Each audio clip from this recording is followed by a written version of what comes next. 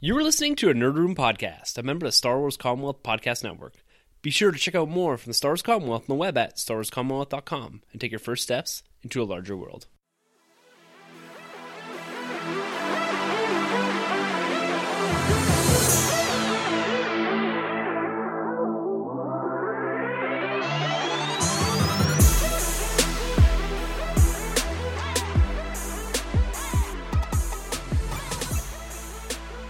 All right, what's going on, everyone? We are live, the Nerd Room on Get Vocal. We're just waiting for some of the crew to dust off, to get showered up, because it's been an intense con-going experience for all of us. DC Fandom, it's been quite the day. We've had 8 hours or so of content, straight content, in this brand new virtual format that DC has brought to the game, and they did not disappoint. Guys, we're here to discuss in just a bit of detail what we saw, our first reactions from DC Fandom, and what we're thinking about this evolution. We talked about it last Thursday on the podcast, the evolution of DC and how this is kind of the real kickoff here. We saw some crazy game trailers, some wild film trailers, and holy moly, guys, it is just mind-blowing. You know, I've always been the Marvel guy on the podcast, but I'm starting to slowly lean this way, and that's going to make Grab smile because I know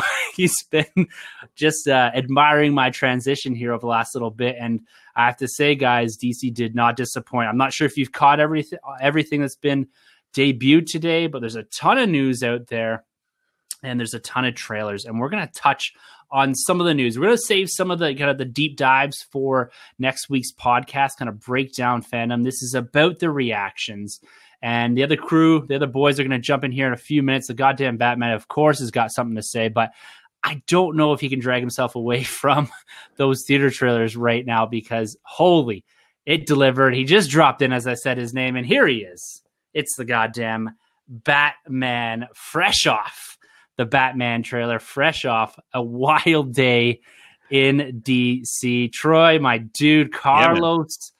Yeah, how you boys feeling, man? Troy, how you feeling? Yo, fire, man.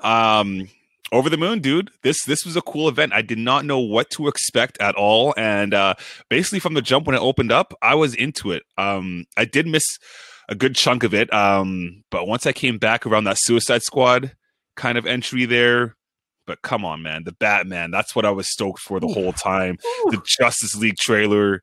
We'll get into it, man. We'll get into it. But never mind me, the goddamn Batman. What's going on? Dude, sorry I was late. I had to have a cold shower and grab a drink to calm my nerves because that... cheers to that. Yeah, cheers to that indeed. Because I can't believe how, they set a record for Grand Slams today. I was joking with a couple guys on the Twitter feed that are kind of long in the tooth Bat fans and DC fans like myself. And I was like, it sounds bad, but I was blown away that this was a DC Warner Brothers type event because there was no paywall. There was no advertising hook. It was easy to jump in and out of. There was no, you got to have an account and you got to sign up and it's only open to people in the US. They went above and beyond to make this thing accessible. And then not only that, they brought the heat with the content. There wasn't anything new that was bad. The show itself had its low points here and there, where the stuff, it just wasn't for me kind of thing. But there's somebody that they were catering to with this entire program. And it was amazing. And probably before we get started, the thing that struck me the most is Warner Brothers and DC have totally put their money where their mouth is when it comes to diversity and representation and changing the mindset with how they're delivering stories and what their business is going to be going forward. Everything. They brought back Milestone and not only brought them back, but they have movies on the hopper. Static Shock is in turnaround for a movie. That's insane to me that they got that kind of stuff going right off the hop. And even stuff like the Batman voice actors piece that they had, it was a little long. And then I thought about it for a second. I was like, this is actually going to be really important to people in different parts of the world that are seeing this and validating their versions and entrenching it as, hey, this is just how we deliver the same content that you guys get or that they get in America to you guys. And I thought that was cool. Like, it was a different mindset for them. Like, they've really kind of embraced, and Jim Lee kind of touched on it when he said, like, a third of my Twitter followers are in South America. That they've picked up that they have a pretty big global audience, and maybe that's some of the people that they need to start playing to now. So yeah, I fully agree with you. Kind of the demonstration of diversity and the globalization of the brand was very much on full display throughout this. You know, from the introduction showing the different languages this was being brought to you in, to the diverse cast that they're showing and the next steps they're taking. You know, we talked last week about this being kind of the evolution, you know, the starting point of the next steps for DC as a whole, Warner Media as a whole. And this was an unbelievable showing for that.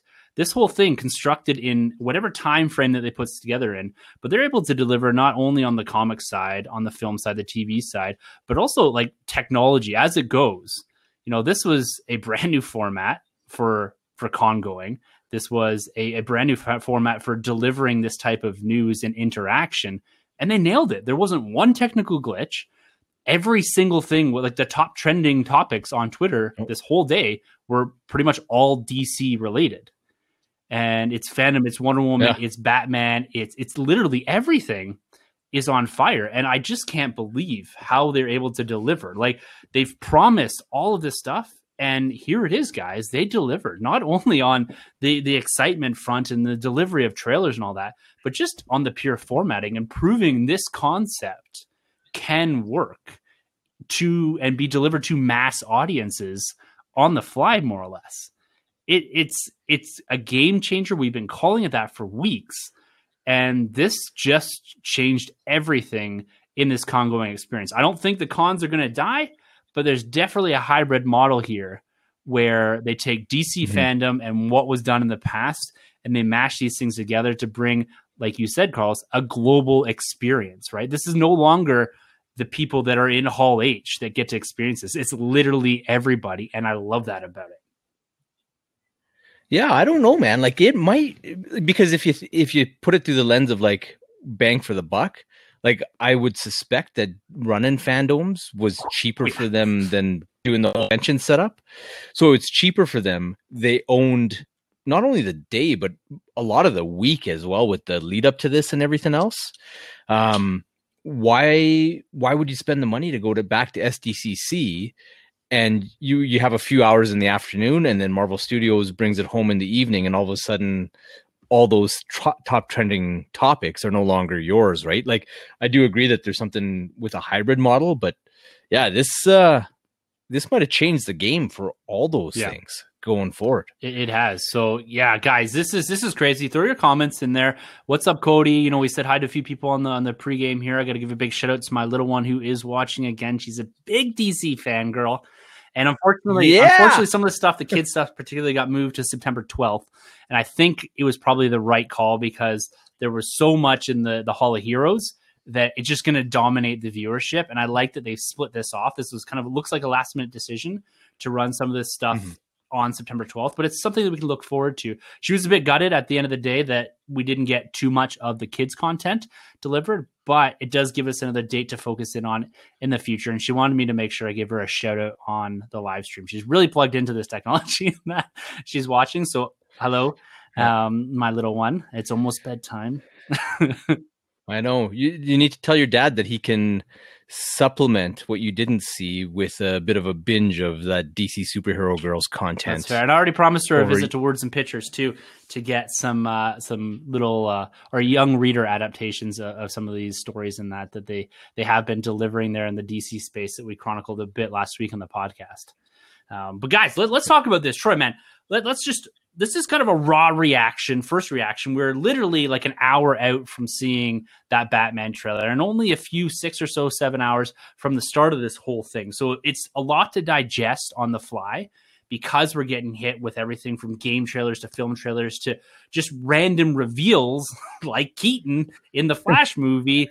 It's stuff that's been speculated, rumors, but we're here getting that confirmation, man. What's your overall reaction to DC Fandom from the delivery space, from the idea of what was given to us, what was shown to us here throughout the last 8 hours or so?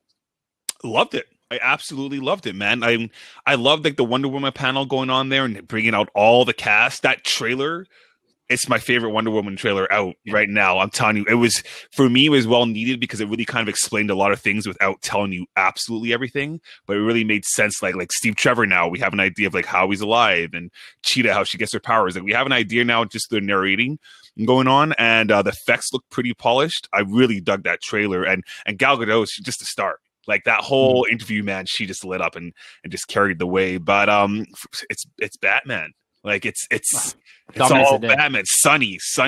I'm so sorry, man, because I know you needed something else than bats. I know you need some Superman. I'm right there with you, but I mean, we got the Ben Affleck going on there with the Justice League trailer, which to me stole the show. It's one of, I think it might be Zack Snyder's best trailer ever. Like, I freaking loved this trailer, man. But I mean, come on, the closeout with Robert Pattinson, and I'm gonna be real here. Like, I've been the guy that's like, I haven't really been impressed with any. You've tempered your expectations for this. Yeah, you know, from the Batmobile to the costume to the casting, and listen, I was sold when the guy said, "I'm vengeance." When he dropped that line, I was like, "Yo, this might be the best Batman voice ever right now." Live action, like because for me, it's no voice mod, baby. That voice there, I was like, this is like Kevin Conroy, Ben Affleck. For me, they're like top notch when it comes to the Bruce, the Batman voice. But I just heard the man just say, "I am vengeance," and I'm already sold at like giving him like the top two. Like, it was awesome, and then he nails the fight choreography, whether that's him or his stunt double. That when he just took down that Joker looking mobster guy, I was like, what? Like, you can say, you know, BVS warehouse scene all you want, and I'm one of those guys. But if this is like a small glimpse into what we're going to get for combat, come on, man. Like, I just came off of watching Winter Soldier the other day, and the CQC between Winter Soldier and Cap was awesome. The close quarters combat, but seeing this right here, man, I'm like, come on, I'm all in, and give me more. Like this, I let it like an audible, ooh, like when he was hitting that. Like that's how, like, I felt that in just the audio that they had brought. Right, I don't have a surround sound or anything like that, but it's just like that hit. Oh, whoa! And he kept going. I was like, okay, he's probably done, and he just kept giving it to the dude, and I was like, what? Anyways, man, that red hue now is starting to work. I guess we haven't had much time to talk about the whole like marketing campaign with this red. And right off the bat, it wasn't really working for me. I just feel like red and Batman it just doesn't make sense. But it's been warming up to me. And then leading up to this whole trailer with like the title card of the Batman, the way we see that close out too, how it forms the Batman. I think if you look at the A, you can see like the ears. Man, like, guys, I'm blown away. I walked downstairs and I just did laps around the kitchen island, like not saying a word. My wife's like, "You okay?" And I was like, the trailer just dropped. Like, you got to watch the trailer. So it is a cool event, but honestly, I'm so excited for DC because I mean, I read these comic books. I've loved the cartoons. I buy the figures. I'm a big DC guy, but I feel like they kind of been in the corner for a little bit now, and I feel like now is their time. Like, they're shining, man. The world is talking about DC. I'm on social media right now, man, all the time, and I don't see anyone giving it any problems. Everybody's on board with the movement of DC Universe, and it's so refreshing and so cool. And I haven't seen this in a long time with fandom, whether it's Star Wars or Marvel, man. Like, it's so cool to see everybody's on board with what DC's doing. I love it, man. Yeah. It's such a, like, the healing power of this event has been enormous, right? And like you said, you know, we're buzzing through social media all day, and you're right. No one's talking trash about this stuff, and it comes down, I think, to the major diversity and properties that they showed. There's literally, like we said before, there's literally something for everyone there. You know, between. I'm sorry, I'm just laughing at Rick here, man. He comes jumping off in, and then he's in here, Gotham Knights and fake Batman for sure. He's got me laughing here. He kills me, man. They got everything there, man. They got the video games, like Batman, Wonder Woman, the Suicide Squad guys. Come on, like let's touch on that. We're gonna hold off on the Bat trailer here a little bit and let Carlos simmer there for a bit. But what about what James Gunn delivered here today, guys? Like Carlos, man, raw reactions here. You know, was it James Gunn? I know it was the Batman, but let's go beyond that a little bit. Batman Beyond, right? Let's go beyond that a little bit and touch on some of the other high points of DC Fandom today. Oh man, just how well the whole thing was curated. Like, especially the front end of it, where they knew they really had to capture people. And I think there's people that thought they would dip in that they ended up hooking that watched the entire thing, to be honest with you. Like, just small little things like that multiverse panel. Mm-hmm. But if you peel back the layer of the onion, the guys running that multiverse panel, it's Walter Amada, the guy who runs the movies, Jim Lee, who runs kind of all the creative enterprises, and Greg Berlanti, who's the TV guy. And then they had the dude from Warner Brothers Games. And they're all just, like you said, Troy, like beating that drum. Like, there's something for everyone. We're all fans of this stuff, and just give us some time and give us some space, and we'll make sure that you have something that represents you, that represents your tastes, that gives you that flavor for those characters that you want. And it was incredible. Like, just everything, like even stupid stuff like Bruce Wayne and Terry McGinnis watching like a multiverse feed of Batman 66. That was one of the most hilarious things in the day. It was hilarious. Them chirping the 66 stuff. So good. Yeah. Or like the different Batmans talking about their quarantine preparation, and like the animated series Batman not having toilet paper, but then the Brave and the Bold Batman not having flour, and Terry McGinnis making fun of all of them for wearing their masks the wrong way. It was brilliant. Like, everything was just so finely curated. And like, even Fandom today tweeted out that like they had a list of all the top searches on their site, and there were all the obscure characters from the Suicide Squad. So I know you wanted me to touch on that. Blew my mind. Like, it was palpable, the energy and the excitement that James Gunn had, and it had infected that entire cast. Like, I got the sense that if those guys could get out of those chairs and go to a studio, they would start filming a sequel to that movie. Even the ones that he inevitably killed off in this thing. Like, it was insane. It was insane. Like, I just can't believe how well they pulled it off. That, you know, I know I was kind of touching base with a few people that are having login issues in the morning, but, you know, I connected our laptop to our TV, and then we had an iPad on a standby kind of thing, and we had no issues. None. Like, I got onto that countdown clock and it flowed, and yeah, like, any issues that we had were just like our own, like they were on our end of the house as opposed to DC's end of the house, which I don't know, I guess it would be pretty embarrassing if AT&T is hosting this thing and they're having technical issues, right? Yeah. But it's absolutely wild. Like, that's the phrase I use a lot when on Twitter, is like, you know, wild footage. You know, DC is bringing just an unbelievable amount of fresh new content to us all. And even Black Adam, like Grab said here, that was the thing that stole the show for him today. And he's a big Shazam guy, but Dwayne "The Rock" Johnson, the way he delivered his panel there, answered a few questions, and then he brings on this Noah guy who is playing Atom Smasher, and they have some great banter. And then he goes on to chirp the entire Justice League. Like, come on. Unbelievable. Like, it's just just all these panels to me were extremely digestible. They were all delivered something different. Like, even James Gunn's Suicide Squad panel was a way to introduce you to a diverse cast of characters that you've never heard of. And this Jeopardy style of backplay where they kind of give the title cards for each character, and then you get to spend some time with each one of them. This was a great marketing avenue to show you and tell you who these characters are. And so, like you said, people are going Googling these characters now. Like, who's Javelin? Who's, you know, Ratcatcher 2? Like, I don't know who these people are, but they're going to become, in the same fashion that Groot, Rocket, Drax, and all that became household names. These people are going to become household names because of this film. And I thought it was cool too that they gave the behind the scenes for the Suicide Squad as opposed to a trailer.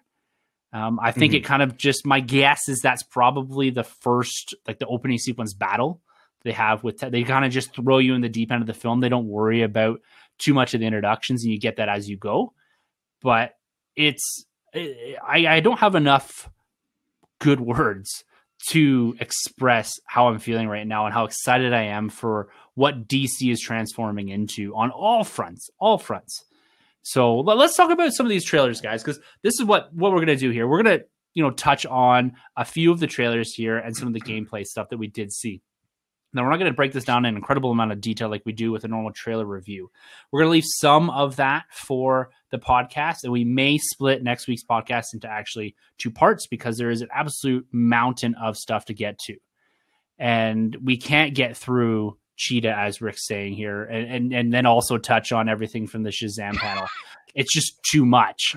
So what we're going to do, we're going to try to bridge the gap between both our previous podcast, which was the prelude, and also our next podcast, which is going to be kind of the fallout from DC Fandom in a bit more detail by giving you our raw reactions, like I said at the top there, about how we felt about this, only minutes out for some of these trailers. So let's start with Wonder Woman 84. It was the panel that kicked off the entire day. It is supposed to be the next film we see in theaters. And Patty Jenkins was very specific about, we made this for the theatrical experience. We want you to see it in theaters. So fingers crossed we see it in theaters. Now, Troy, you touched on this being the best Wonder Woman 84 trailer you've seen. Mm-hmm. What was it about that trailer that delivered for you? It was just clear cut. Like, I loved the direction they were going, the narrating going on as well. And like I mentioned, it kind of just explained what we're going to get out of this film without literally telling you everything like Amazing Spider-Man 2 kind of did.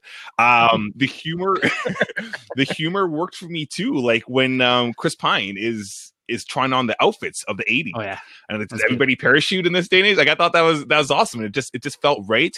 I think it was Wonder Woman's first trailer. Like, I'm talking about the original Wonder Woman movie. The comedic relief in that film, I think she has some delivery in a couple of trailers, and it didn't work for me.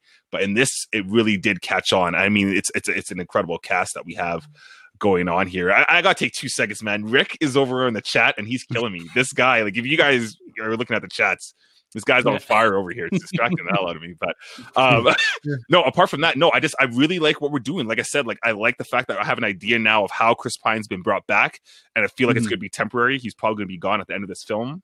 And much like Cheetah's power, how that's kind of come along. I love how I kind of get a sense that Cheetah and Wonder Woman, Diana, have some sort of relationship, and then it's going to diminish. I think we get that part 2 when Diana says I can't remember Cheetah's name, but she's like, "What's happened to you? Like, what have you done?" Oh yeah, Barbara. What have you I was done? going to say Karen. It's a good thing I didn't say that, but I thought she was going to say, "Karen, what have you done?" But anyways, I just appropriate for the time. Yeah. But I love DC wants you to look at everything through your lens, man. So she can be Karen if you want. I love what she's done. The overall look, I didn't get a good enough chance to see what she's doing just because Cheetah's so fast and mobile on the screen. Her whole body image looked cool. I just really didn't get a chance to look at the face and see, but she kind of looked a little spooky, like the hair flowing and everything. It looked kind of terrifying, which is pretty cool. I just want to see her power set more so against Wonder Woman and how she can go toe to toe with her. But all around, man, like I said, I really dug this trailer. And 2 as well is polished. I really felt like the effects that we were getting looked really good. And her doing the whole lasso of truth, web swinging, worked for me more so this time around with the lightning effect and the music choice. I know a lot of people with the first trailer dug the whole 80s song, and for me, I kind of feel like that's been bashed over the head. This, they kind of got rid of that. They're just look, we are in the 80s. Everybody knows that now. We don't need to give you the soundtrack over it. We're just going to give you a dope trailer with a cool, nice little score that doesn't take away from anything and just lets you really kind of sink in and listen to the narrating going on and count the beats, man. I was into it though. Dug it. Yeah. Tiff just says, is it good or good for DC? I'm going to say good. That's well, you know what? That's tough because it launched early. I would say it was good at that point. But then once we got the Justice League trailer and then we got that snippet of the Batman, shoot, I don't know. Maybe it was. Damn. I don't know. To be honest with you, I enjoyed it. Yeah. I felt that, and we're going to get some commentary here from Mrs. Goddamn Batman, I'm assuming. Yeah, it's right there. To me, it delivered what it needed to Yeah. do, right? We've been watching these trailers and talking about this movie for 2 years, and that's at no fault of its own, right? And I think that you're coming into the Batman and Suicide Squad. This is very fresh takes on these franchises here, and this movie we've been dying to see, and we've been waiting for it. It was supposed to come out a year ago, almost, it feels like. Yeah. And we would have seen it twice now if it weren't for some of the delays. And I agree with you. Like, part of it is, I think, when you contrast it to some of the other stuff, it's like, okay, I've seen this and I'm ready for it. Let's get to it. But I have to also agree with you on the comedic end of it. I like, where they're going with the tone. And Cheetah, I thought it looked great. To me, it was quick clips and might have been on purpose. Like, I'm assuming this movie's been done for a year, like cut and in the books for a year. So I'm assuming all that CGI is complete, and it was kind of that quick glimpse of it. So you can have that appreciation for it more in film as we see the evolution of Karen there, if you will, Troy. So I'm digging it. I'm digging what I'm seeing from Wonder Woman. Now, Carlos, bring in some of that perspective from the missus. She's a big Wonder Woman fan, and you yourself, man, everyone's been anticipating this film for quite some time, and I'm fingers crossed it doesn't get delayed. But how's the reaction in the Bat House today? Oh man, it was like a roof on fire kind of thing. Just Gal Gadot like sitting there doing like her little heart hands and like W's and whatnot was like bringing huge shit-eating grins to everybody's face. But yeah, no, the trailer went off huge and it was perfect. Like I liked how they didn't reveal that much more of the movie. Like it wasn't that, oh, we need to capture the audience because we might not have them. So here's like our entire third act battle. They just kind of took that initial trailer and just expanded those scenes a bit more. So it's like, you kind of know this stuff. Here's a little bit more so that we can give you a de facto new trailer, but we're not going to give you the farm kind of thing. So yeah, I loved it. I thought it was pitch perfect kind of thing. And yeah, like Troy said, it was a good evolution of that original trailer where it's like everybody knows it's Wonder Woman 84. It's firmly in the 80s. So let's kind of show you what the movie is going to be bringing kind of thing. Right. So they brought those, kind of the score into effect and a bit of the storyline. Right. So it's going to start with some kind of flashback, or she's going to be channeling the things that she learned on Themyscira to, the final battle. And I like that they seeded the relationship between her and Barbara a bit more, so that Barbara's villainy kind of grows from a place of jealousy almost with Diana. So she drops that line about like, people like you have everything, people like me have nothing, and then you can kind of see why she falls into that temptation and whatnot to do whatever she does to become the Cheetah. So yeah, and I dug the look, like Troy said, like she looks unnerving and scary, but in a good way. Like she looks like a woman who's evolved into a cheetah. Like there's like no worries of channeling that Cats kind of vibe with this kind of thing. Like she looked fierce and scary and perfect. And I love small stuff like how she has like that 70s cheetah look at one point in time as well. So there was like a different version of the cheetah in the 70s, and she was like some socialite, like thief kind of chick. But when she's in that White House scene, they totally channel that look of the cheetah and give it a nice little nod and whatnot. So yeah, I'm hyped for this one. Yeah. Agreed. Yeah. Like you touched on, like, I think because it's been in the consciousness for so long, it wasn't as shiny and new as some of the other stuff, but yeah, it did what it needed to do. And I thought that they did a good job with fandoms as having Wonder Woman and ironically Patty Jenkins as being almost like the de facto celebrity host for the event, where she, like, they seemed ever present with how they laced them through. So yeah, they popped up numerous times throughout Fandom, and like realistically, this is the kickoff to the promo campaign for Wonder Woman 84 in a big way. You know, we've seen it kick off and then dust down, and this is, you know, as we're ramping up to that October timeframe when we're supposed to get this film, we're only a couple months out. So we're going to see this really kick into high gear here. Hopefully, you know, fingers crossed, we end up with this thing in theaters and debut in the way that it's intended to debut, and the way the cast and particularly Patty Jenkins wants people to experience this, and that's in theaters. So yeah, they did what they needed to do, and it was a very, very exciting trailer. Now, next up on the dock, we're just going to walk through a little bit here. You know, there's some, and we'll maybe touch on this a little bit in the podcast, but I know you were pretty plugged into the Sandman thing, Carlos. It was great with Neil Gaiman and company. They're just expanding on what they're doing with that story. And then there's some great stuff with the Flash. Let's talk about this here.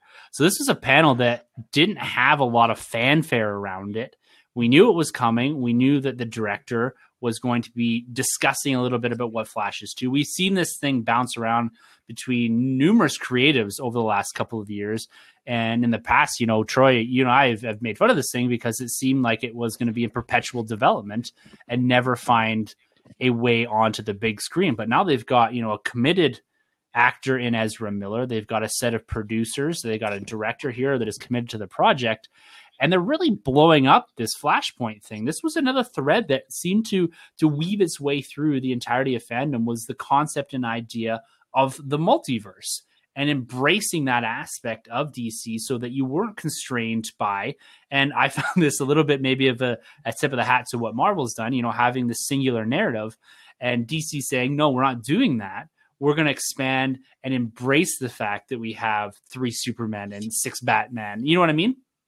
And this Flash movie, picking up the pieces that were laid by the CW crossover, the big crossover where we had Grant Gustafson and Ezra Miller's Flash meet, shake hands, and have this, this big aha moment for the DC multiverse and, bridging the gap between TV and film and releasing those constraints that some of the TV stuff had on it and saying, yeah, let's embrace literally everything that's ever been put to screen and build it into something bigger. And this Flashpoint movie seems to be the big crossover in the film universe, at least, that is going to introduce, the greater population to the multiverse in a big way. And they also snuck in a very, very huge Easter egg, especially for the goddamn Batman there. They showed some concept art of the evolution of the Flash's suit into this, a more streamlined suit than we've seen in the past. But over his shoulder there, we saw Keaton's Batman in the concept art. It was this blink and you miss it moment. But Carlos, man, I'm gonna let you loose here on some Batman talk. What did you think of the Flash panel? And more importantly, we've talked about this rumor. Keaton's on board, but seeing it, in a visualization, in a piece of concept art for the upcoming film, that makes it real, man. Like, how are you feeling about that? Oh, man. So to go back to the first part of your question, the panel, I thought was wicked. Like, I loved the cadence and the timing of it. I loved how the Muschietis really drove the panel, and like seeing that passion, like that raw passion and the sheer level of interest in the minutia of the characters, and like that they're quoting issues as to when the multiverse first arrived. And it's like, yeah, you know what? The whole concept of multiverses, it didn't exist until DC did it, and DC did it in this issue of The Flash. And that they embrace that, and listening to him talk about it and Christina Hodson, who was writing it, talk about it, like it was just so wonderful. And then I loved Ezra Miller opening every single section of their panel with the Flash facts, which was a thing from like old Justice League and Flash comics when they needed to explain stuff that happened in previous issues or real world tidbits or anything like that. They'd just put little Flash facts in the bottom of the panels in a yellow box saying like Flash fact, Superman fought Bizarro in issue, whatever, 794 of Action Comics kind of thing. And it was a well-established thing through the Silver Age, so that he punctuated the entire panel with this was awesome. And like you guys talk about joking about the starts and stops and the history of the production of the Flash movie, man, it's all worth it for the fact that we have Ben Affleck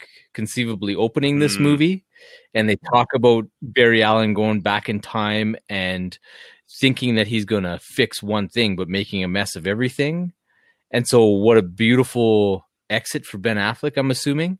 But then that he messes up the timeline and ends up with Michael Keaton's Batman, like, oh, that just made my heart sing. Like that concept art, I looked at that for minutes. Like it's so good. So good. Like I never thought that in 2020, 2021, I'd be seeing Michael Keaton's Batman suited up and like fists up, ready to go. But here we are. And that's in conjunction with this beautiful new Flash suit that I thought was so, yeah, man, like that's cool. And if you check Michael Keaton's IMDb page, like the last little bit of it talks about signing a multi-picture deal to be in the Flash and other DC Universe movies now. So yeah, that like this makes it all worth it. All worth it. The production history of the Flash, it's like it's like DC had to go through this like 5 years in the desert, but today was like when they reached the promised land kind of thing for me. Yeah. So Yeah, they walked into the oasis there. yeah, I'm digging it. Yeah, like it's an incredible little Easter egg that they've chucked in there that is going to blow up into such a massive concept that is likely, like you said, to be strung across multiple films and kind of this through thread through the DC film universe or whatever we want to call it now. It's wild that they, again, going back to embracing the whole concept of multiple versions of those characters and how they can exist, in parallel. It's pretty cool. Troy, man. Yeah, man. Affleck, we've got Keaton, we've got Pattinson, man. It's great to see Keaton suited up here in this concept art, man. It's got to be kind of eye-catching, eye-opening for you as well.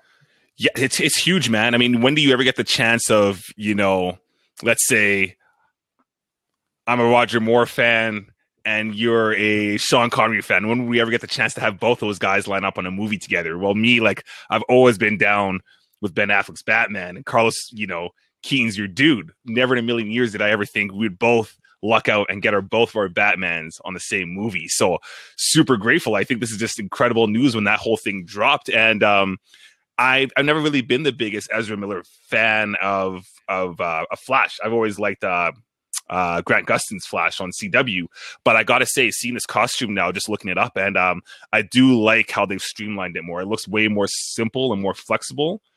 Because I've never been a big fan of the BVS Justice League one, which was more like bulky. So that's pretty cool. But all around, I love this idea that we're getting with the multiverse. And Carlos, you breaking it down, like the multiverse basically started with Flash.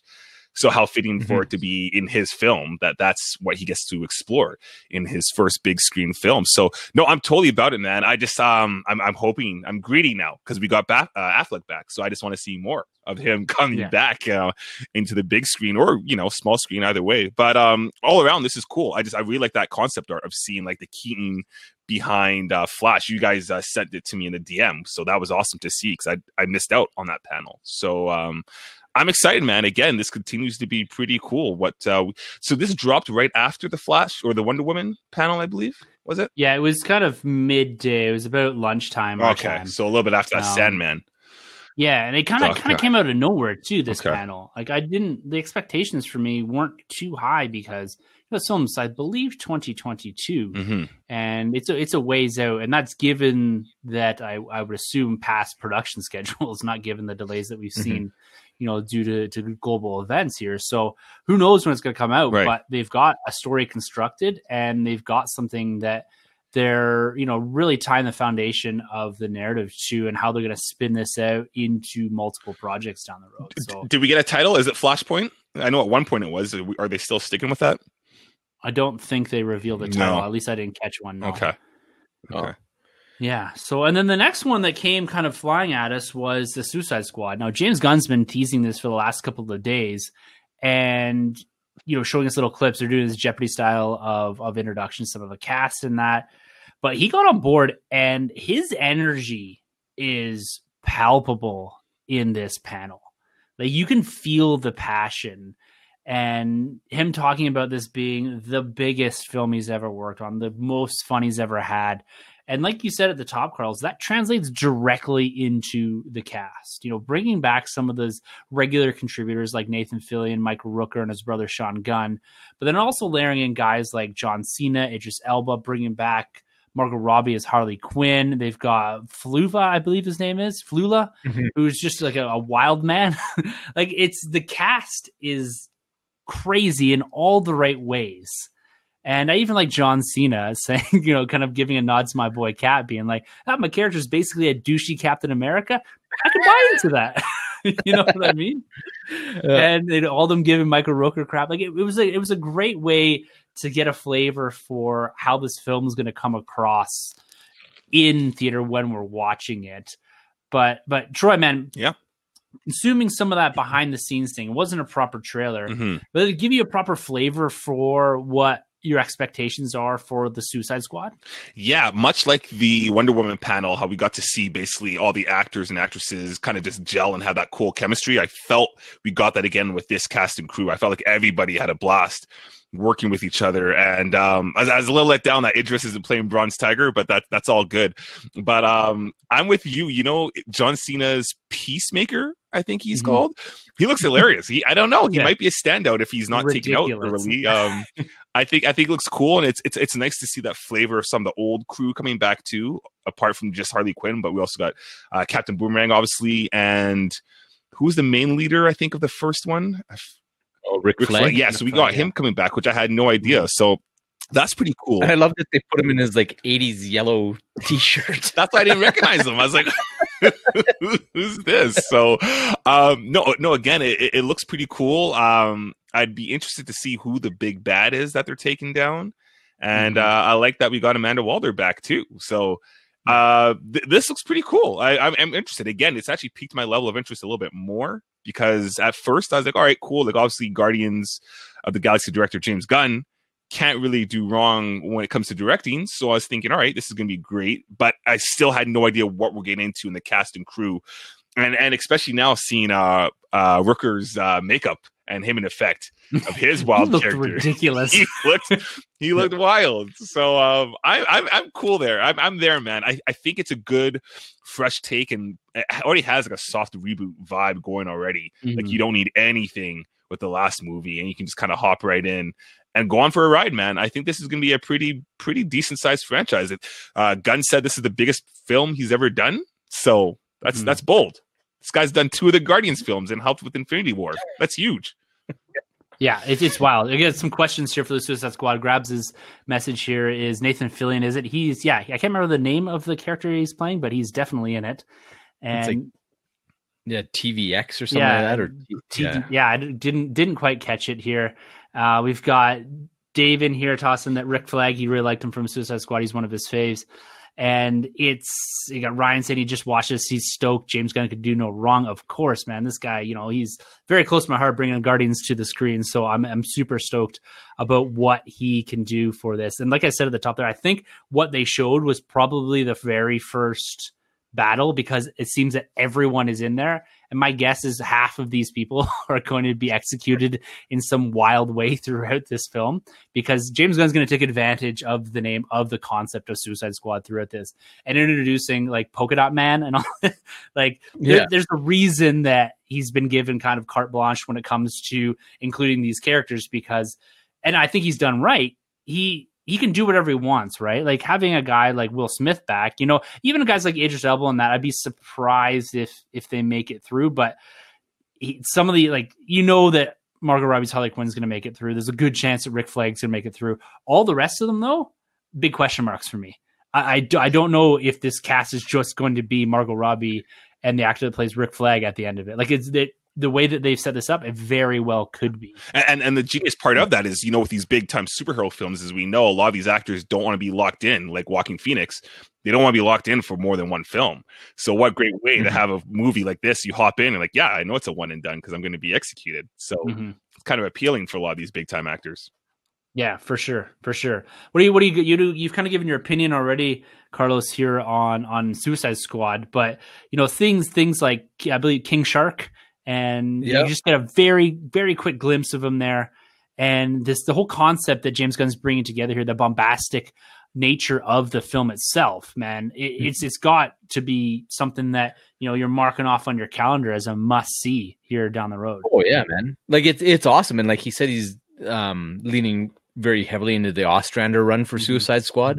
And the Ostrander run certainly had like a lot more of that, this task force being a political machine for the government that like they kind of played with a little bit, but it got kind of dumb in the first Suicide Squad. So if they do that, it'd be cool. And they look like they're on some kind of like Pacific Beach kind of thing. So if they're invading a country that the US government shouldn't be invading or something of that nature, like I think those will be the areas that they play. But like, yeah, like the cast is bananas, and like the stuff that like David Desmalkin as Polka Dot Man looked ridiculous and awesome all at the same time. And just like the Weasel. Like, why would you put that character in it? But I love it. Yeah. And even the conventional stuff that he did. I know Idris was supposed to play Deadshot. Will Smith approached Warner Brothers and said, I would like to get because I think the filming for Suicide Squad overlapped with the promo tour for Aladdin. Yeah.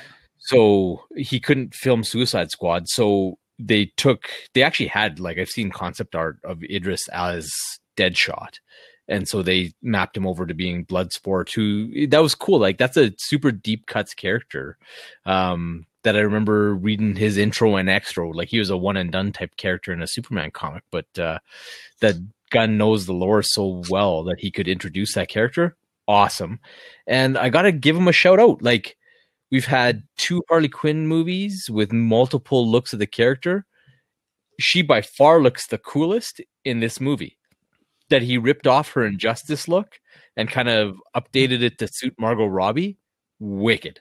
Like, I love the look of Harley Quinn in this movie. I thought King Shark was cool. And yeah, like, honestly, like a under the radar hit for me. Like, I thought it would be cool, but I ended up loving it way more than I thought I would. So yeah, I'm down. Mm-hmm. I'm down. And I think it's interesting that he talks about the scope of the movie, because clearly everything they're doing was like practical effects and on-set shooting, right? So, yeah. Well, and I think that's the big draw for me in all this, right? Is the nature of it, and also the ridiculousness of it. That's what's drawn me into this project more so than anything. Like you said, Polka Dot Man, this one scene they showed of him, he's got his suit on and he's contrasted against a group of military guys. And so he looks ridiculous in the scene, but I know it's going to be hilarious. And embracing the source material is what James Gunn is all about. He did it with Guardians. He's doing it with the Suicide Squad. And I think that's where you're going to see this movie shine very, very bright. And I think that Gunn, you know, he's got commitments now to Guardians 3, but this is probably a franchise he's going to run with now, because they're going to give him the freedom to tell the stories that he wants, use the characters that he wants, and because he's a great storyteller. Yeah. And I think you're going to see the Suicide Squad continue to find a purpose within the DC film universe, and maybe even a bigger purpose down the road. We've seen and we've touched on the game, and we'll get to it in a little bit here, but the Squad isn't going away anytime soon. And they want to build a franchise around this. And there's going to be some franchise players, but there's also going to be some expendable casualties here. And they're using them, and you can see them, right? They've got a great cast here. And that's the other thing that draws me in here. It's just how much fun they look like they're having. And that's going to translate directly onto screen, is that chemistry. And that's an important part of the process here. If you get into a room with all this ridiculousness and no one's having fun and it's super awkward, it's going to come off across that way on screen. Yeah. And I think that James Gunn is the right guy to helm a project like this. Yeah, no, and he talks, like, he's talked on Twitter at length, but even in fandoms today, about how he loved working with Warner Brothers and how they gave him all the latitude he wanted, and it was a really good experience for him. So yeah, I can totally see what you're saying. Him coming back for Suicide Squad, and he talks about Metal Men all the time online, being his favorite comic book of all time. So that would be one that they could probably make a pretty cool movie of with the right people behind it. So yeah, who knows? If this one goes off huge, then maybe we'll have the Metal Men in the future. Yeah, it is a sheer possibility. Are you guys going into the game? Because we got the game after that, right? Is that how it went down? Yeah, we will. Let's get through a couple of these trails, and then we're definitely going to get in the games here. Not a ton of detail, but we're going to let you have your say on some of these games. Troy, I know you Troy wouldn't be salivating excited about that game. I'm actually interested in your guys'. I want to hear what your guys' thoughts are. But yeah, we'll get into it. Yeah, we will. We're like, because the next stop here is for you, Troy, and we're going to stop here at the Snyder Cut. Have mercy, have mercy. So this whole concept of the Snyder Cut has had quite a chronicled and storied history here on the podcast. With me in particular here, I'll be the first one to say and first one to admit that I was a naysayer, but I was never the person that say I'm not going to watch this. I'm going to embrace the concept of it and the idea that we're getting a film that was originally punted out and said, no, we're not showing this in theaters. And then we're getting a 4-hour cut of it on HBO Max. He did announce that it's going to be 1 hour increments, 4 hours, and they're going to amalgamate it into a consumable film over that 4-hour period. Yeah, sure. You're probably going to have to pause it halfway through to take a leak, but nonetheless, you're going to get the Snyder cut here, guys. And it exists, and we got a trailer for it today. You know, it was preceded by a bunch of talk by Zack Snyder and company talking about the evolution of the project and where it currently sits. But we're here to talk about that trailer. We're going to get maybe into some of the details this week on the podcast. But Troy, man, you were super stoked to see this trailer. Yeah. And what is it about the Snyder Cut trailer? You know, is it the extra scenes? Is it the tone? Is it the color palette, the change in color palette that they've done? They've you know, turned back that saturation a little bit from the film.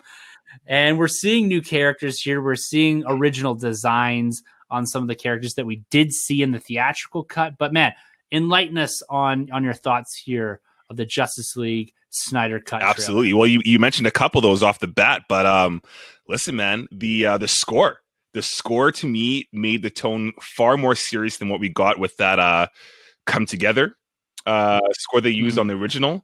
Unless if it's Michael on the Come Together track, I don't want to hear it. So hearing this was awesome, man. I love that tone. The color palettes, you mentioned it, man.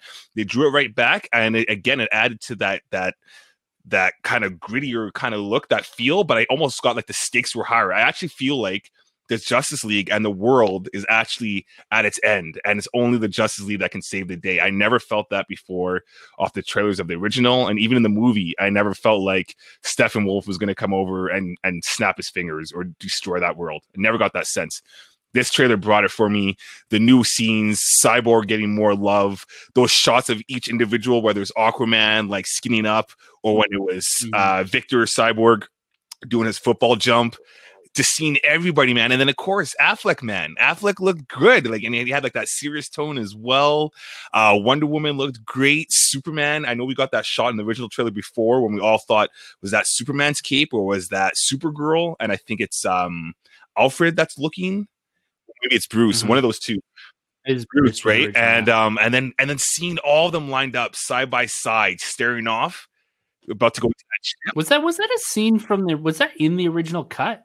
Or is that a new scene? I think that's a new scene because, I mean, at least in the trailer, we never got any Superman, so we definitely never saw that. But if it's in the original film, I don't know. It was the closer to the original film. So it's when they're watching all this stuff sprout.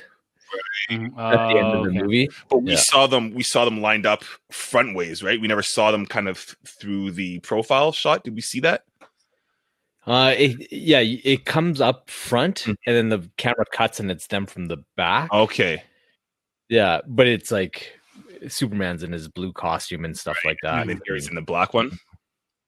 Yeah, pretty wild. It just looks great, man. And then I think it's Batman's answer when he says united we can, I guess against the ultimate foe, and then seeing obviously Darkseid, like, come on. That was like right up front, man. I was just like, there he is. And then even Steppenwolf looking like more of his original design from the design was way better. Yeah, like I'm just there, man. I'm there, and I was with you, Tim. I think I was one of the guys. I walked out of. I didn't mind Justice League, but it wasn't. I don't want to do the comparison, but it wasn't that Avengers level at stakes.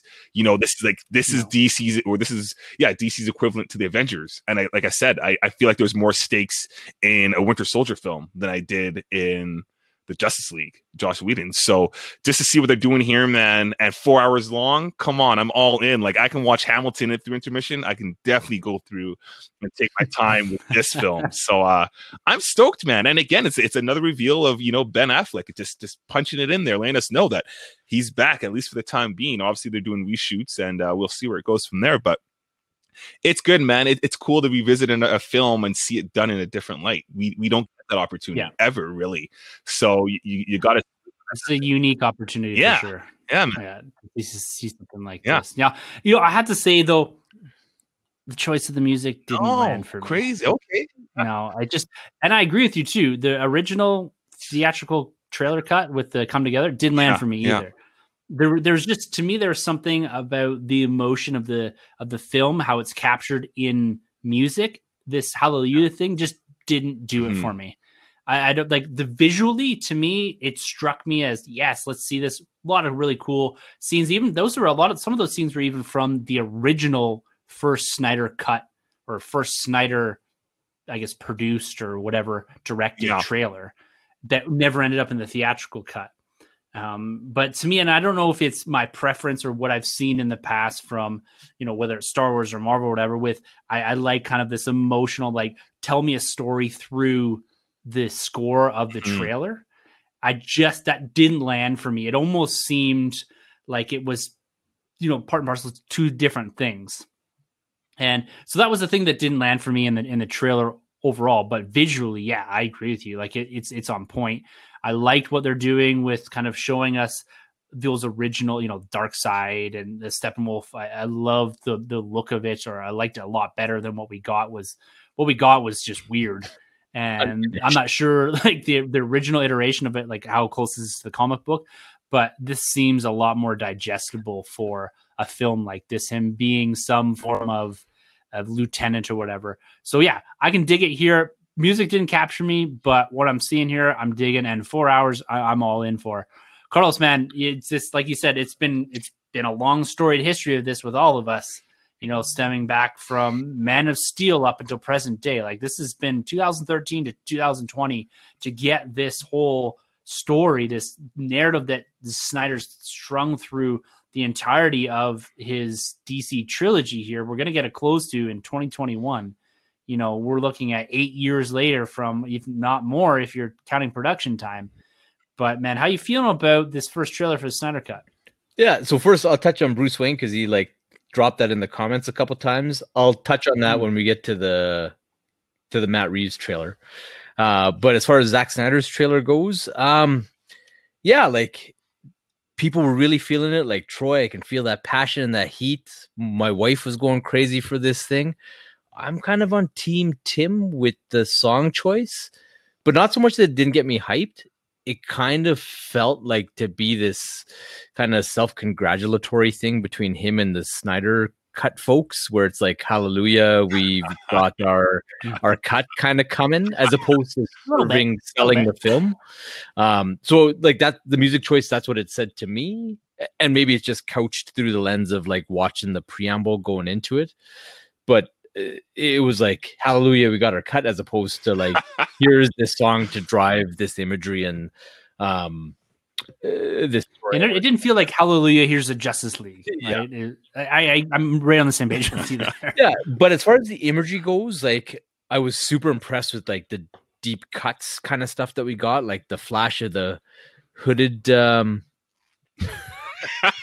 oh man, like I don't know about that. I like this Get Vocal recording with the call out from my wife. What's Hey man, I got solidarity with you there, brother. I need Sonny, man. I need Sonny on the deck, man. Shoot, I know you like it. Yeah, we're taking advantage of you right now, man. Hopefully he shows up to the recording this week. She got my wife. She's gonna bring that heat down into the back cave here pretty quick. I have to go on lockdown, stomping on the floor. But yeah, like stuff like the hooded figure from Apocalypse showing up, and I was like, "Oh shoot, is that the Sod coming?" And I thought Apocalypse, Dark Side looked cool. Yeah, I thought more than a trailer to tell you the story, it was more just a kind of proof of concept. Like here is a bunch of imagery to show you how different this is going to be than what you saw. And like to be honest, like I was astounded at the sheer volume of new content that we saw. Like that Warner Brothers saw this thing and was like, yeah, no, we're gonna bin this despite spending however much they had spent on it and go with the new version. But yeah, as far as Snyder Cut goes, my mantra is going to be the same as it's always been. I just want to see the Justice League characters done justice, and I want to see them presented in a meaningful way that stands shoulder to shoulder with the way that Marvel has presented the Avengers. So it's like we care about the characters, we're going to show them well. Like I liked the Justice League theatrical movie, but it was an unfinished kind of unrefined film. And they deserve better than that, right?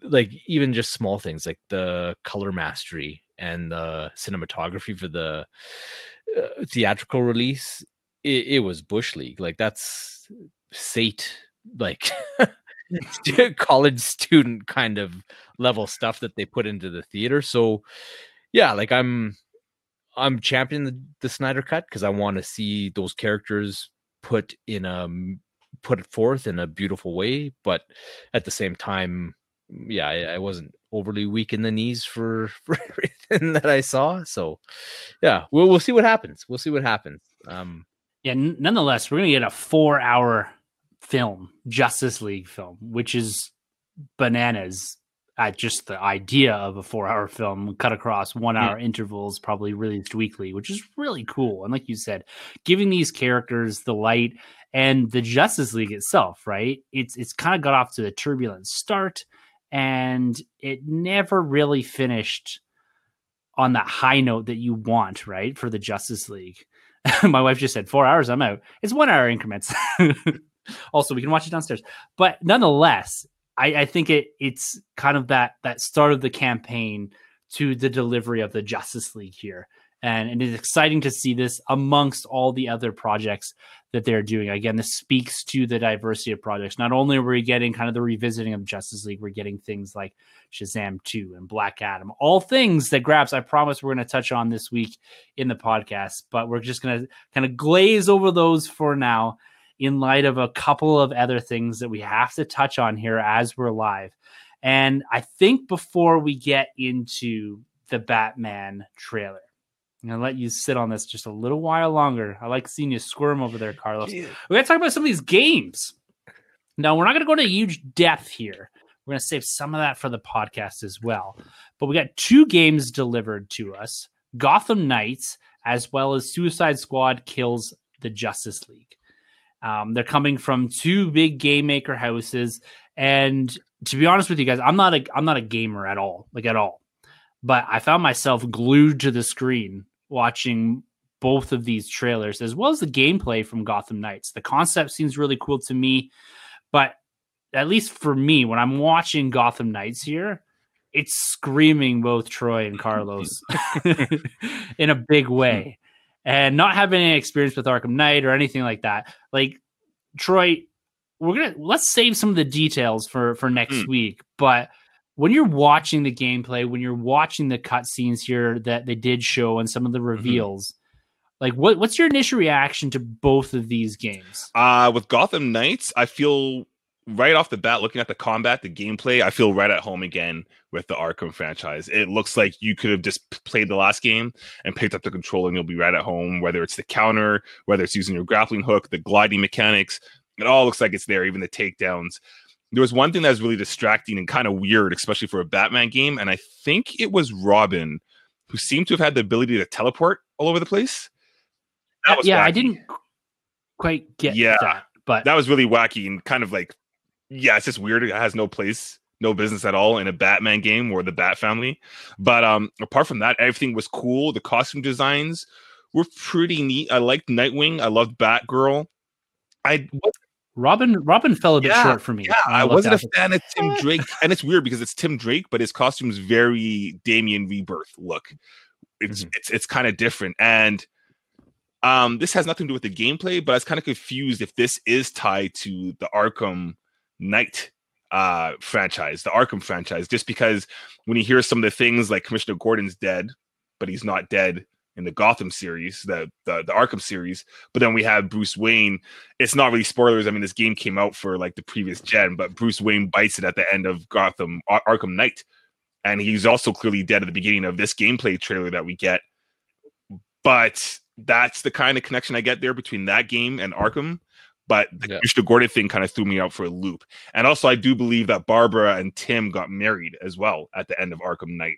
And I don't think they're married in this at all. I don't think they're even the same age in this game. So whatever, it could just be its own universe, and that's no biggie at all. But I'm sold on the gameplay. I can't wait. Carlos, I'm coming after you, man. I'm coming after you. But I call dibs on Nightwing.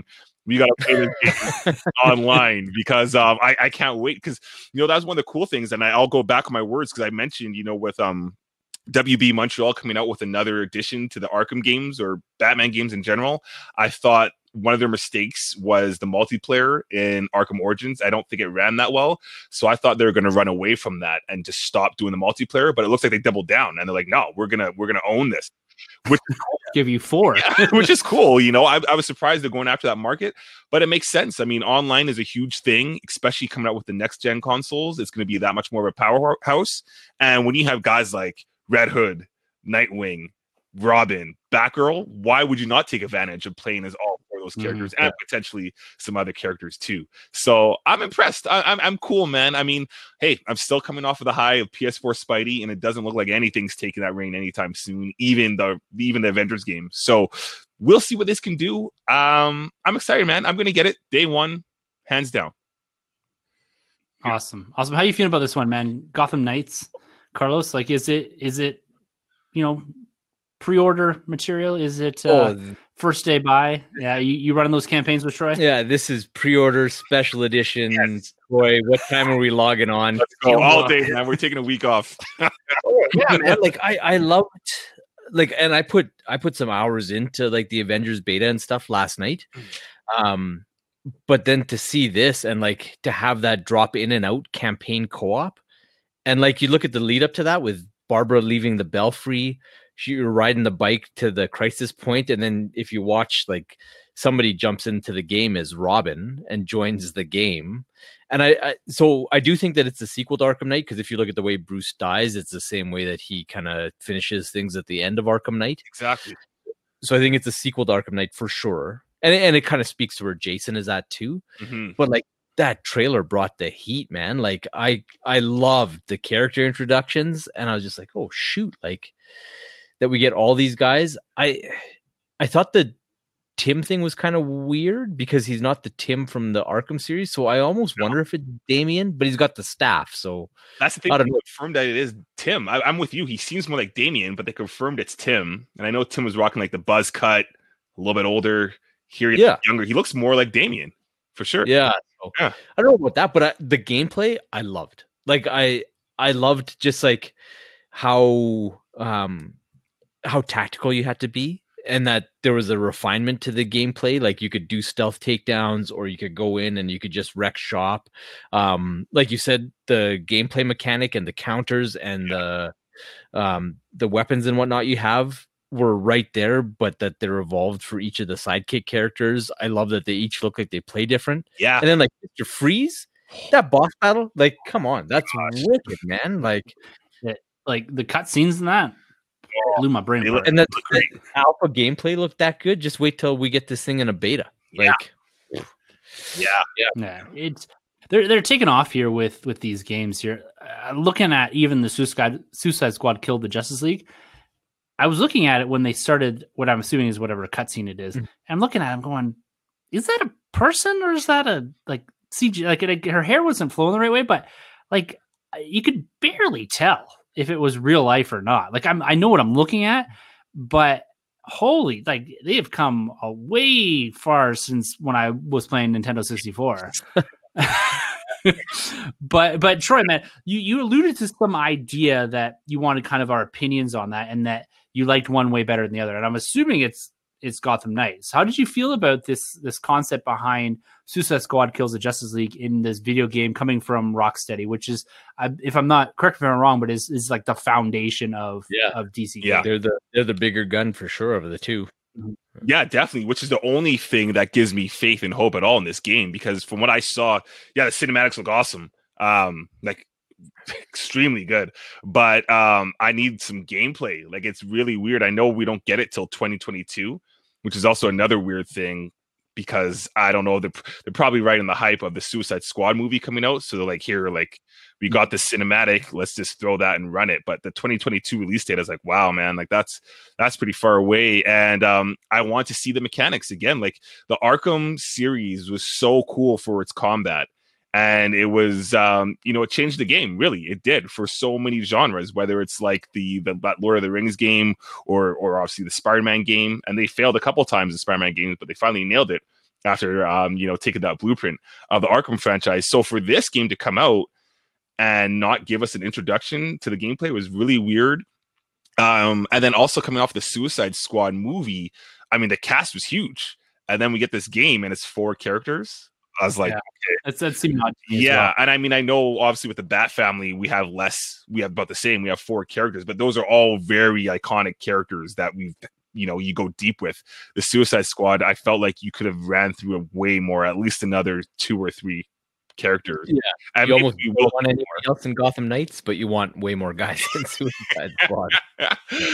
Even just for cannon fodder, right? Yeah. Like, yeah, it's very interesting, but yeah, I don't know what I expect. Like I said, the only thing that's keeping me going is the fact that it's Rocksteady. So I don't know if this is going to be a day one for me. Like I said, it's 2 years out, almost 2 years out there. So I'm going to have to, maybe a year and a half. So I'm just going to have to wait and see for more gameplay, because I need that. That's the selling factor for me these days. I can't just go off of a cinematic, because I've seen that. I've been fooled many, many times playing video games with incredible cinematics, and then I'm like, this isn't the game I wanted. So, yeah, I'm going to have to wait and see. And plus, I'm not the biggest Suicide Squad person. So, I mean, if I got this, I'd probably just be, using my main as Harley Quinn or Bronze Tiger. I wouldn't care to use Boomerang, although he probably would have some pretty cool combats. That's the thing. Like, you have a character like Boomerang, Captain Boomerang. How do you not show off that gameplay? Because, I mean, it might not even exist. Yeah, I guess it doesn't. But that's the thing. Like, I would rather just had, like, I don't know, just a title card. But I guess you need to sell us. So, yeah, I guess the cinematic works. It's just weird for a video game industry. Like, you kind of need that gameplay factor. So, yeah. Well, the cinematic sells it on guys like me yeah. that don't play games, right? And so, like, the concept is there. You're going to buy it. But when you're talking to, like, the gamers, you need to have the gameplay like they showed in Gotham Knights, right? Like this isn't going to sell me on buying a PS5 and buying this game or anything like that and committing the time. But when I look at it, I'm like, yeah, this looks cool. Like, I like the concept of it. I'll like watch cutscenes on YouTube or whatever. Day one. But like the lack of for the podcast, the Nerd Room. Nerd Room Twitch, yeah, coming soon. No, it's not really, but unless these guys want to do it. But ultimately, yeah, it's the cinematics sell me on it for sure. But the lack of gameplay, Carlos, does that worry you as well? And like, my guess is it probably doesn't exist in a presentable form in the same fashion that you're getting from Gotham Knights. But are you sold on this? Yeah, like I'm kind of on the same page as Troy, and I think because Gotham Knights took us on such a high, where it was like conceptually I was all in, but then when you saw that gameplay and how cool that was, my first thought was like, I cannot wait to fire this up with Troy. Mm-hmm. Whereas then we get that Suicide Squad one. I like the character work and where they were going with it conceptually, but then like I'm watching the cutscene and it's like Deadshot flying around, and like if it's kind of like Fortnite mayhem type of stuff, like that might not be for me. And to be honest, and then it was kind of magnified because Gotham Knights, I think their gameplay was like 8 minutes that they showed. Mm-hmm.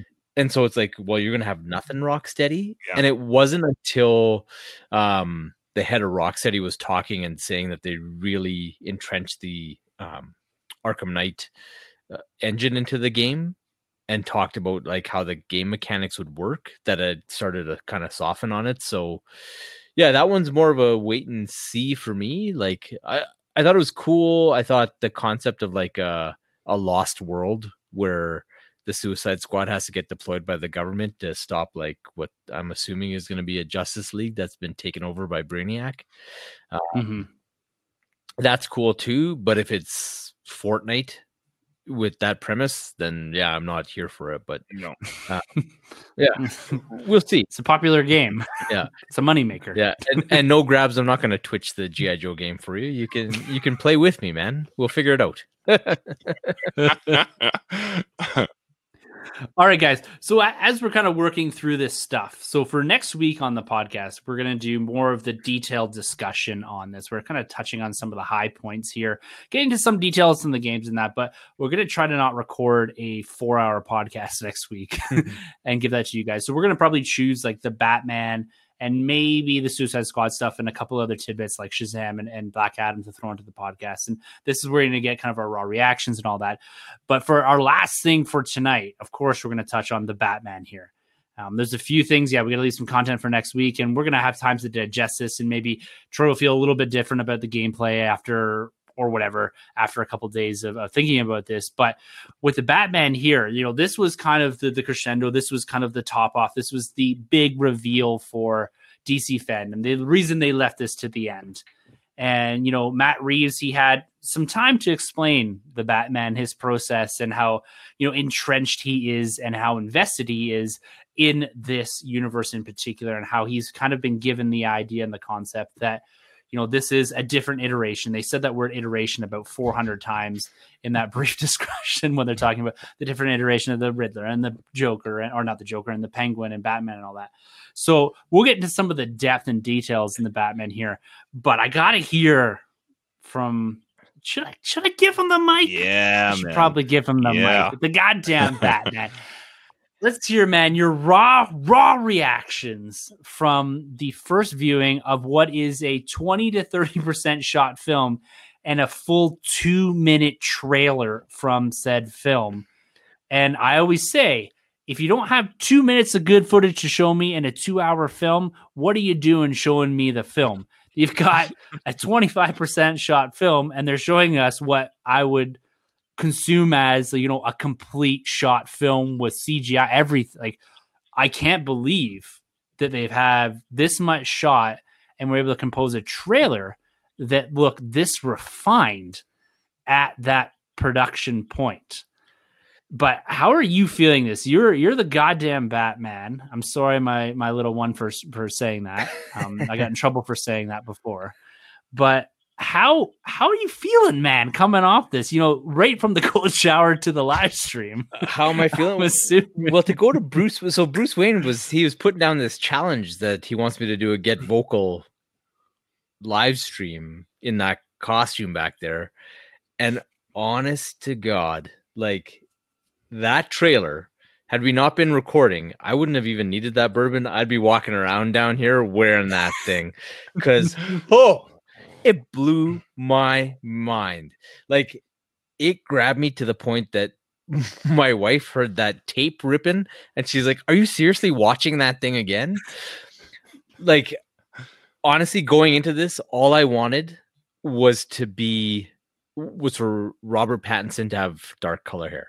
I was just like, dude, just don't show up with that blonde hair, that Val Kilmer style thing. Like, just, do the dark hair, and I'm willing to give you the 2.5 hours that you need to kind of sell me on your movie. But holy smokes, like, this was like a Steve Rude, Darwin Cook, Frank Miller type early years Batman brought to life, like, right away. Like, I'm glad that Matt Reeves talked about it being year 2, so that that took all the worry warts out of social media, kind of saying like, "Oh, we're gonna have to watch the Death of the Waynes again" and stuff, which I would have been cool if that was the case, but it's not. But just seeing him on screen with that costume, like, I was a bit unsure about the costume and the look from the few little things that we had seen, but just how Matt Reeves has shot it and how it presents, amazing. Like, I love the way he looks in a room, like when they're at that crime scene and he kind of steps forward and presents himself to Commissioner Gordon. Jeffrey Wright, Commissioner Gordon, automatically sold me. He was perfect in that role, and just like that visceral kind of David Lynch 7 vibe that the movie gives you, with him investigating these murders and whatnot. And Pattinson looked intense. I love the lighting effects and how, like, it wasn't as abstract as Burton shooting the Batsuit, but Matt Reeves, the way he shoots Pattinson's Batsuit is something pretty special as well. Like, I don't think anybody shot a Batsuit as well, like Nolan and Snyder and Schumacher, of course, included, like, as well as Burton did until now. Like, it just looked cool, and it gave you this sense of this raw, emotional, layered Batman, and he just felt so interesting. And you have that one scene where he kind of steps to with that gangster, and he grabs the fist and like pounds the crap out of him. Amazing. But even before that, when he has that little fight with Selena Kyle and she drops and does that spin kick on him, and he just does that like simple dodge, but then he's just like completely focused and dialed in on her and totally in control. It's like, that is the Batman. Like the guy who has trained himself to this apex level where he is the master of any situation that he's in. And just so many interesting images, like him in that holding cell with all the cops, and he starts attacking I love that. Like, and that suit looks wicked on film. Yeah. Like it looks so good. Like I dug most of it, but I was a bit unsure about the cowl and the head. Love it. Even those close-ups of him coming up through that stairwell, wicked. Like it. My sole hope was the dark hair. My expectation was some moody imagery, and this put me on the floor, man. Like I watched it 2 or 3 times in the living room. I went into the bathroom and watched it on my phone in the dark, not doing anything weird, but just for to be able to thank you for qualifying that. To be able to focus in and like just kind of watch it unencumbered in the dark setting kind of thing. And yeah, man, like I love it. Like it blew me away, and I had kind of high hopes with Matt Reeves at the helm of this thing, and yeah, it met those hopes, and like I loved everything. I loved his Batman voice. Like it was just enough that it wasn't over the top, but it was kind of gravelly and in control. And yeah, man, I'm there for it. I can't wait to finish recording so I can watch it again. Yeah, it hit all the marks for me. It ticked the right boxes to get me over and above hype about this film. You know, I think I've been on the same page as you from the beginning with this, Carlos, with regards to my expectations and my excitement for the film and this kind of new iteration, if I can steal the words from Matt Reeves himself, of the Batman and of these characters that we've come to be very familiar with on screen. We've seen, you know, numerous times the Cape and the Cowl donned by different individuals, and even going back to the year 1, year 2 style of thing with Batman Begins. We didn't get so much of it with the 89 version or the Affleck stuff where we went, you know, way into the future in that Dark Knight Returns type of time frame.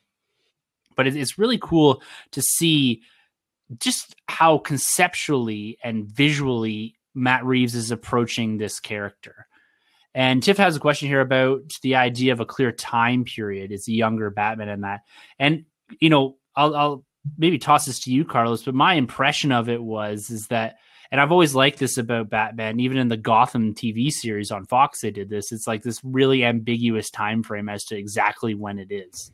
It's never like this is, you know, 1992 or is this, you know, present day. I'm not sure if they're putting this into the 80s or not, or do you know when exactly this is meant to be set? I don't. So it'll be early years as far as his career goes. So he kind of talked about year 2 where he's just learning the ropes and starting to refine his craft, but he's not the hyper efficient and controlled Batman.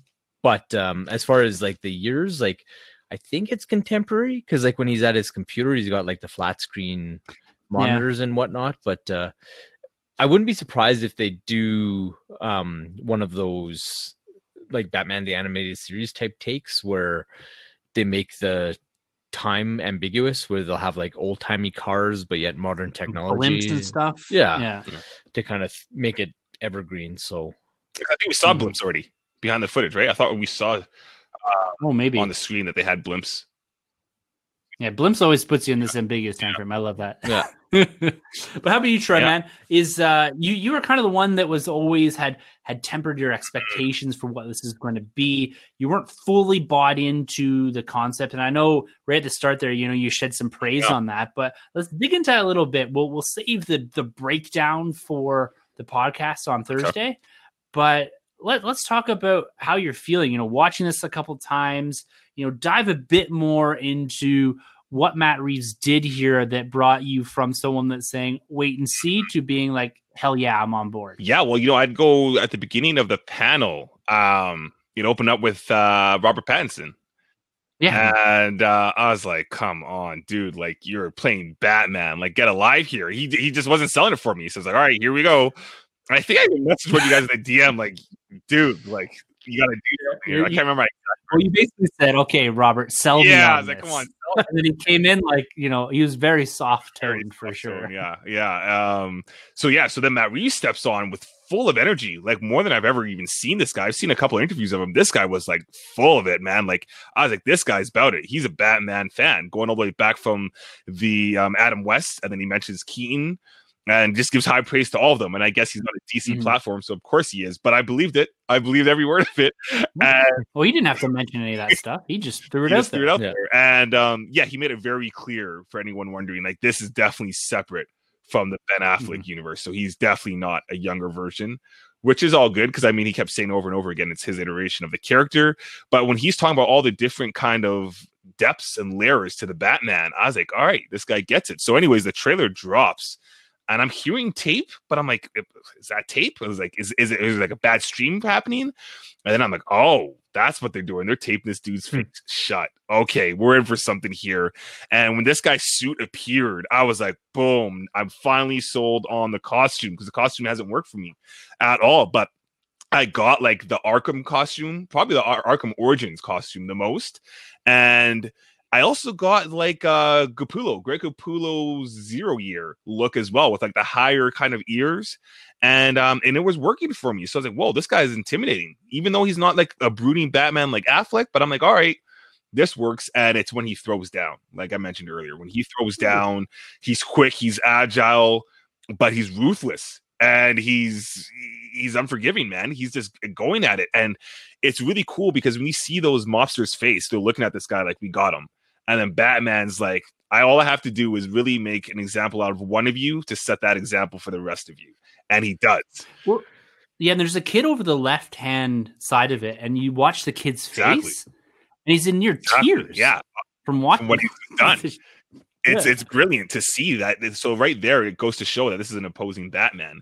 Again, I like to see. I liked the Selena Kyle, the Catwoman, where she was doing like basically like a windmill. She was breakdancing and she took down that opponent. That was pretty. Or maybe she took down somebody and then she's trying to fight Batman, I think, as well. But all around, pretty much every shot, because like I mentioned in the first like footage that we saw of the cowl, like the reveal, it didn't work for me. But I feel like in this movie, they're working angles to really make the costume look awesome, which I guess you do in most films. But I feel like every angle they're taking advantage of to highlight how cool the suit is, or at least how it could look. And that voice, man, when he says "I'm vengeance," it's his own voice. It's his own unique Batman voice, and I loved it. I mentioned already, it's like my top 2 voice right there, right now. I mean, we've got so much left to go, but I'm sold, man. Carlos was hoping for the dark hair, which is cool. I was hoping for the bigger Batman, but you know what? We got dark hair, and it works for me. And I've been telling y'all, man. Long hair don't care. And this guy's hair is a little bit longer, and he's showing, he's showing it, man. This Batman. I'm in, man. It's so cool. Is it Roger Deakins too that's doing the cinematography from Blade Runner? Yeah, man. There you go. You can tell. There you go. Yeah. So well, and Rogue One, right? This is that score. The Giacchino score, it was wicked. Yeah, it reminds me almost of Burton with the first Keaton suit, because the first Keaton suit in regular daylight sitting on a rack doesn't look great.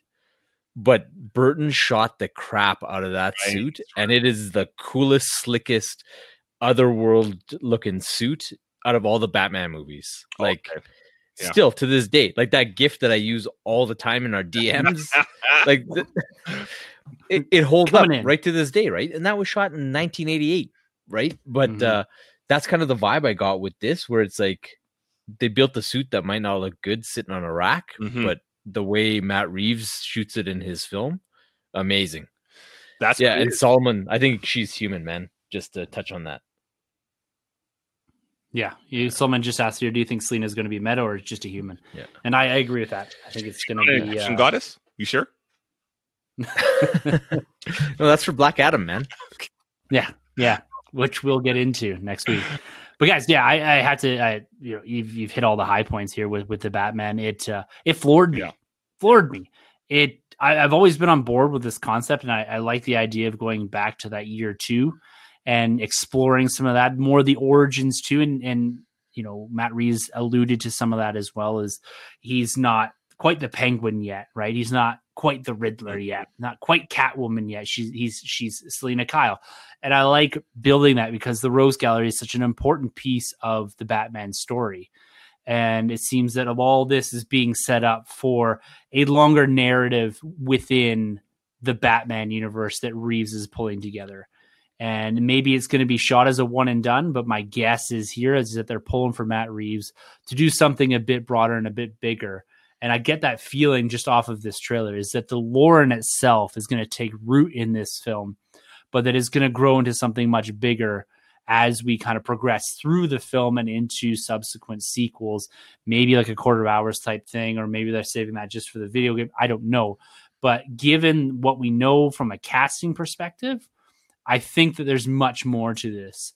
And we'll dive into the details this week, but I think personally the Riddler is going to be the focal point of the villain in this film, and the others are going to be, something that's growing within Gotham. That's just my opinion, but we can dive into that this week on the Nerd Room this Thursday as we kind of break this trailer down, in particular in some sort of detail, touching on some of those Easter eggs as we find them after Carlos's, 300-400th view over the next couple of days as it consumes him in that dark bathroom he's got in the basement there.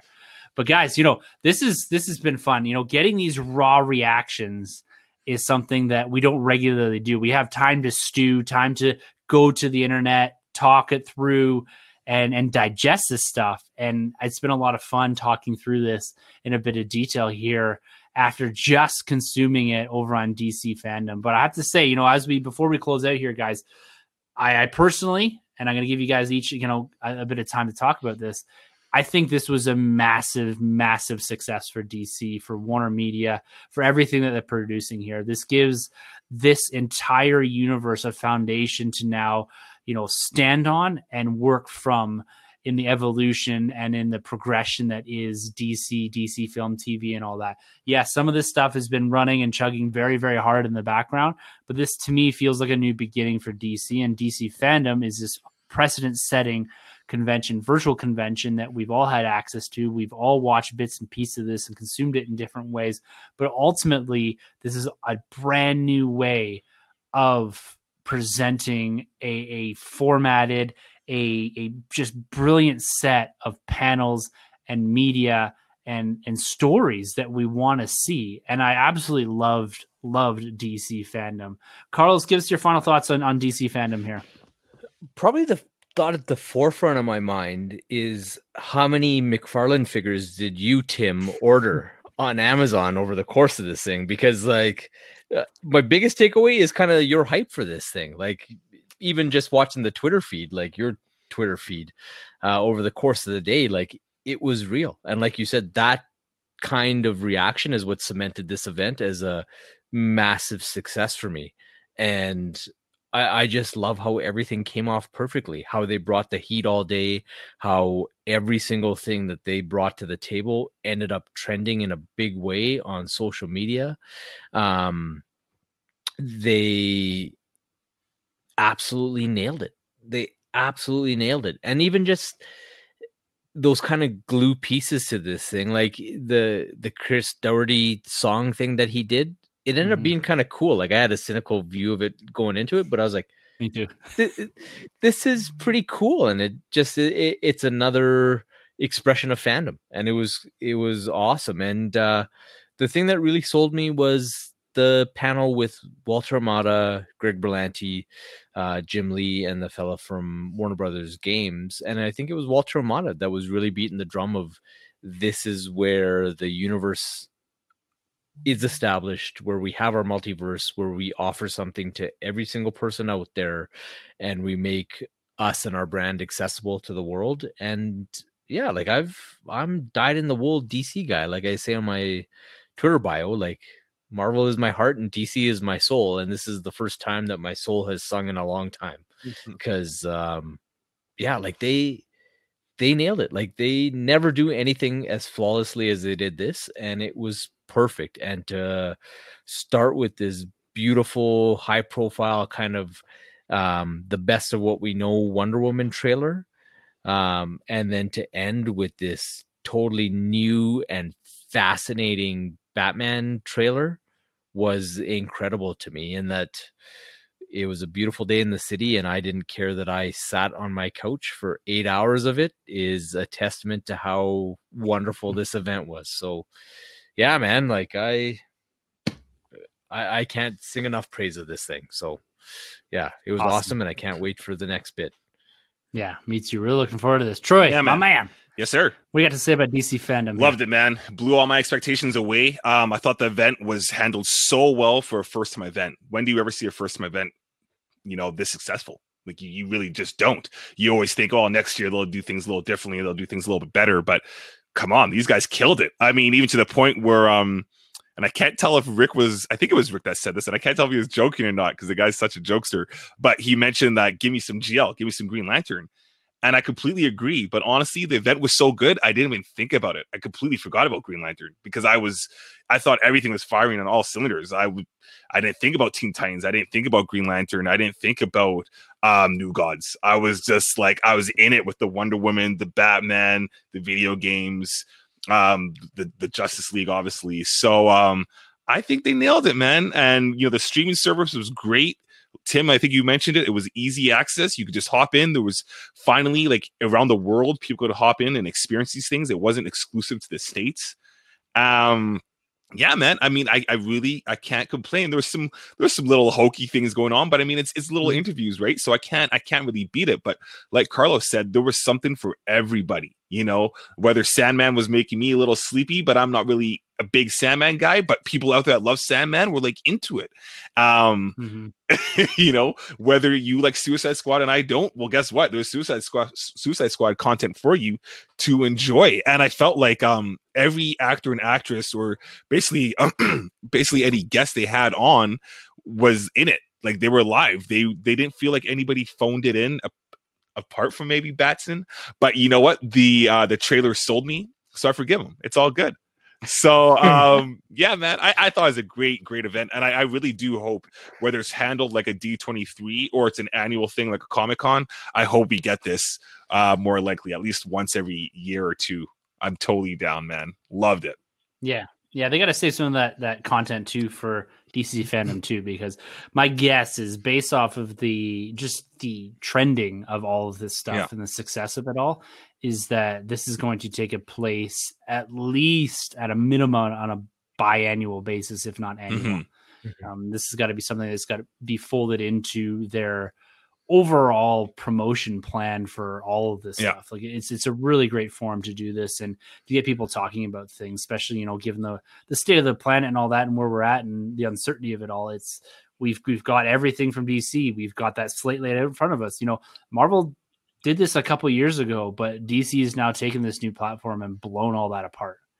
And so huge props to DC and everyone involved. DC Fandom was a massive success. We all had a blast with it. And guys, we're going to get into the depth and the details of it this week, this Thursday on the podcast. We're going to be talking in detail about what we saw in the Batman trailer, the Suicide Squad, as well as some of the other tidbits that we did skip over here. This was about raw reactions and some of those big high points of that. But we're going to get into some of those details as we like to do these trailer breakdowns. And of course, our Weeks in Nerd, and touch on a few of the other news tidbits in the DC space primarily this week. So thank you very much, guys, for joining us this week on Get Vocal, a Saturday edition, a post-DC Fandom edition.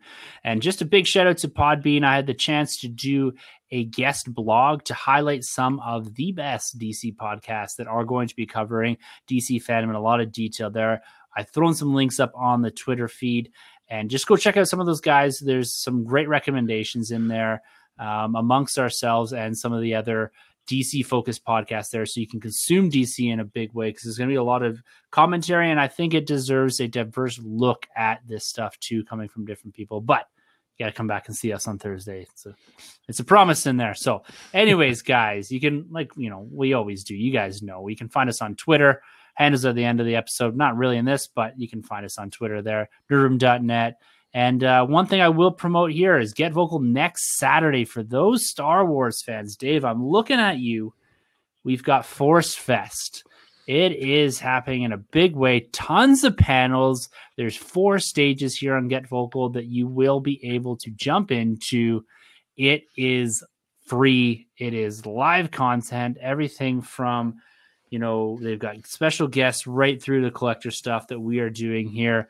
And so Kyle from Tumbling Saber is going to join me with another guest or two to talk about the Disney era, and particularly around that build up to The Force Awakens and how that really changed the Star Wars collecting game. 3 3/4 inch, 6-inch collector focused stuff, as well as even some of the Elite series. We're going to touch on all of that building into it. We want you guys to join us and have some fun in this format, in this forum, in the comments, talking about Star Wars and celebrating Star Wars, even in the absence of Star Wars Celebration. Dave and company, I know you guys were supposed to be there, as was I, and we're missing out on that this year. I still have my flights booked, but I'm not going to California. But nonetheless, it is going to be a lot of fun next week on Force Fest here. This is Get Vocal. It won't be on this feed. It'll be on the collector stage that you have to subscribe to. So just search #ForceFest here on Get Vocal, and you will find everything you need. So until next Thursday and then next Saturday in the live Get Vocal Force Fest, we will be signing off here, guys. Thank you very much for joining us live here on Get Vocal. And for those that want to stick around, I'm sure we'll have a few more little side conversations here about DC Fandom. But until next week, guys, thank you very much for entering the live stream Nerd Room. This has been a Nerd Room podcast production. You can find our hosts Tim, Troy, Sanjay, and Carlos on Twitter at TheNerdRM, TroyTheBoy87, Sanjabi, and CDN Caped Crusade R. For more content from the Nerd Room, check out thenerdroom.net. And don't forget to subscribe to the Nerd Room on iTunes, Podbean, Spotify, or wherever you plug in. Take your first steps into a larger world and head over to StarWarsCommonwealth.com to find more podcasts from the Star Wars Commonwealth Podcast Network, including Tumbling Saber, Generation X-Wing, Talk Star Wars, Sandcrawler Podcast, Rogue Squadron Podcast, San Diego Sabres Radio Podcast, and the Skyhoppers Podcast. Use the hashtag WeTheNerd to keep up with the latest from the Nerd Room on Instagram and Twitter.